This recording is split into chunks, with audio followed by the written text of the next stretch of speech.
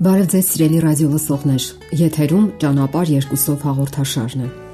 Ինչ են ցանկանում աղջիկները։ Թվում է թե անկարևոր հարց է, սակայն տղաները պետք է սովորեն հասկանալ, թե ինչպիսին է կանացի բնույթը եւ ինչ են ցանկանում նրանք հարաբերություններից։ Ամենից առաջ ուշադրություն։ Ահա թե ինչի են համառորեն ձգտում նրանք։ Նրանք շատ բանի են պատրաստ հանուն այդ ուշադրության եւ ձգտում են նվաճել տղաների վերաբերմունքը։ Պատկերացրեք այսպիսի իրավիճակ. երեկոյան ամուսինները հարմար պառկում են անկողնում։ Նրանք քնքշորեն շոյում են միմյանց։ Հենց այն պահին, երբ գիրքը աճում է, հանկարծ կինն ասում է ամուսնուն. «Սիրելիս, ես ցանկություն չունեմ։ Ես պարզապես ցանկանում էի, որ դու գրկես ինձ»։ Շփոթահար ամուսինը արտաբերում է. «Ինչ»։ Ապա կինը սկսում է բացատրել եւ հանդիմանել ամուսնուն, որ նա չի հասկանում եւ հաշվի չի առնում իր հուզական պահանջմունքները որպես կին։ Ամուսինը հասկանում է, որ այդ գիշեր ոչինչ չի սպասվում եւ ինքը պարզապես պետք է հաշտվի դրա հետ։ Իսկ հաջորդ առավոտյան ամուսինը որոշում է կնոջը տանել նրա սիրելի հանրախանութը գնումների։ Նրանք քայլում են կանացի հագուստների շարքի մոտով եւ ամուսինը առաջարկում է կնոջը իր վրա չափել 3 ամենաթանկ հագուստները։ Ուրախացած կինը այդպես էլ անում է եւ նրանք որոշում են գնել 3-ն էլ։ Հետո տղամարդը առաջարկում է կոշիկներ վերցնել։ Ընտրում են 3 զույգ եւ դրա վրա էլ ավելացնում զարդեր, ականջողեր եւ ապարանջան։ Կնոջը թվում է թե ամուսինը խելքը թռցրել է, սակայն նրանք շարունակում են գնումները։ Վերցնում են եւս մի քանի հագուստ, ապա կինը առաջարկում է, որ մոտենան դրա մարգխին։ Ախ, սիրելիս, ասում է ամուսինը, դու ինձ սխալ հասկացար, մենք չենք կարող գնել այդ բոլորը։ Կինը գունատվում է եւ շփոթված նայում ամուսնուն։ Սիրելիս, շարունակում է ամուսինը, ես պարզապես ցանկանում էի, որ դու փորձես դրանք։ Եվ մինչ կինը պատրաստվում է պայթել դժգոհությունից, ամուսինն ասում է. դու բոլորովին հաշվի չես նստում իմ սեռական եւ դրամական պահանջմունքների հետ որպես տղամարդ։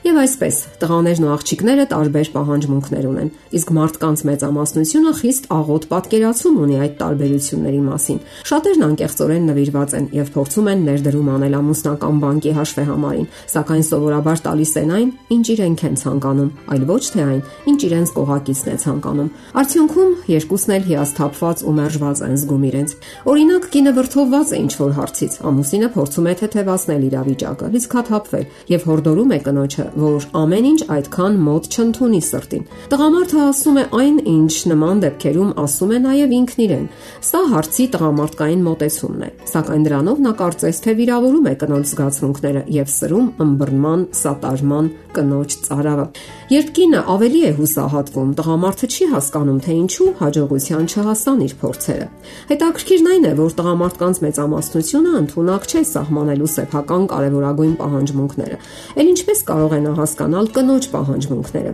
Ճիշտ նույն ձևով շատ կանայք իրենց փորձագետներ են համարում փոխհարաբերությունների հարցում, սակայն չեն կարողանում հասկանալ իրենց ամուսինների պահանջմունքները։ Իսկ հասկանալը իհարկե անհրաժեշտ է։ Ասենք որ տղաները մշտապես ճնշման տակ են։ Նրանք մագլցում են աշխատանքային, պաշտոնական բարձունքները աճող մրցակցության պայմաններում, արդարացնում են սեփական, նաև ղեկավարի սպասելիքները, պրոֆեսիոնալ ճգնաժամերը եւ անհաջողությունները։ Իսկ ահագինը իր սեփական մարտն է մղում։ Նա պայքարում է սենյակով մեկ թափթփված խաղալիքների կամ այլ իրերի դեմ, դաժան խնայողության դեմ, երեխաների լացի եւ այլ պահանջների դեմ։ Իսկ ոչ հազվադեպ կինը այդ բոլորը անում է աշխատանքային լարված ժամերից հետո։ Սա նշանակում է, որ կինը բախվում է այն նույն հիմնախնդիրներին, ինչ եւ ամուսինը։ Աշխատանքից հետո կինը կարիք ունի ուշադրության եւ հոգեհարազատ զրույցի։ Փորձում է շփվել, պատմում է իր օրվա մասին, հարցեր է տալիս, սակայն որովհետև տղամարդու խառնվածքը մի քիչ այլ է։ Լարվածությունից հետո նա ցանկանում է հանգստանալ խաղաղության մեջ, որպեսզի լիցքաթափվի եւ խելքի գա։ Իսկ կնոջ հարցերին ի պատասխան անիմաստ մրթմրթոցներ է արձակում, ինչև կհասնի ճաշասենյակ, կմեկնվի բազմոցին եւ կվայելի իր երեկոյան ֆուտբոլը կամ թերթը։ Ուրեմն կարող են այդպիսի ըմբռնումով երիտասարդները եւ երջանկացնել միմյանց եւ միևնույն ժամանակ բավարարել սեփական կարիքները։ Իհարկե կարող են, սակայն ամենից առաջ նրանք պետք է հասկանան իրենց բնույթի տարբերությունները։ Մասնագետները նշում են հետևյալ ամենակարևոր պահանջները, որոնք անհրաժեշտ է հասկանալ տղաներին ու աղջիկներին հետագա երջանիկ հարաբերությունների համար։ Եվ այսպես, կինը կարիք ունի սիրո եւ կապվածության հաճախակի դրսևորումների։ Երկրորդ, կարիք ունի հուզական անվտանգության։ Երրորդ, անհրաժեշտ է հաճախակի շնորհակալություն հայտնել նրան տնային պարտականությունների համար եւ գնահատել կանացի գրավչությունը։ Նաեւ ասենք, որ կինը կարիք ունի ռոմանտիկ ուշադրության։ Դե տղաները եւս ունեն կարիքներ։ Առաջինը, Տղամարդը կարիք ունի, որ հիանան իրենց արտաքինով, ինչպես նաև ընդունակություններով եւ բնավորության գծերով։ Գուցե զարմանալի թվա, սակայն դա այդպես է։ Երկրորդ, տղամարդը կարիք ունի քաջալերման եւ սատարման։ Տղամարդը կարիք ունի հարգանքի, եւ դա բարձրացնում է նրա ինքնագնահատականը։ Եվ վերջապես հետագա կյանքի համար կարևոր է հասկանալ, որ տղամարդը կարիք ունի սեռական բավարարման, իսկ սրանցից յուրաքանչյուրը արդեն կարիք ունի առանձին լուսաբանման,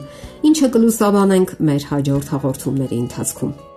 Սիրելի ռադիո լսողներ, եթերում ճանապարհ երկուսով հաղորդաշարներ։ Ձեզ հետ է Գեղեցիկ Մարտիրոսյանը։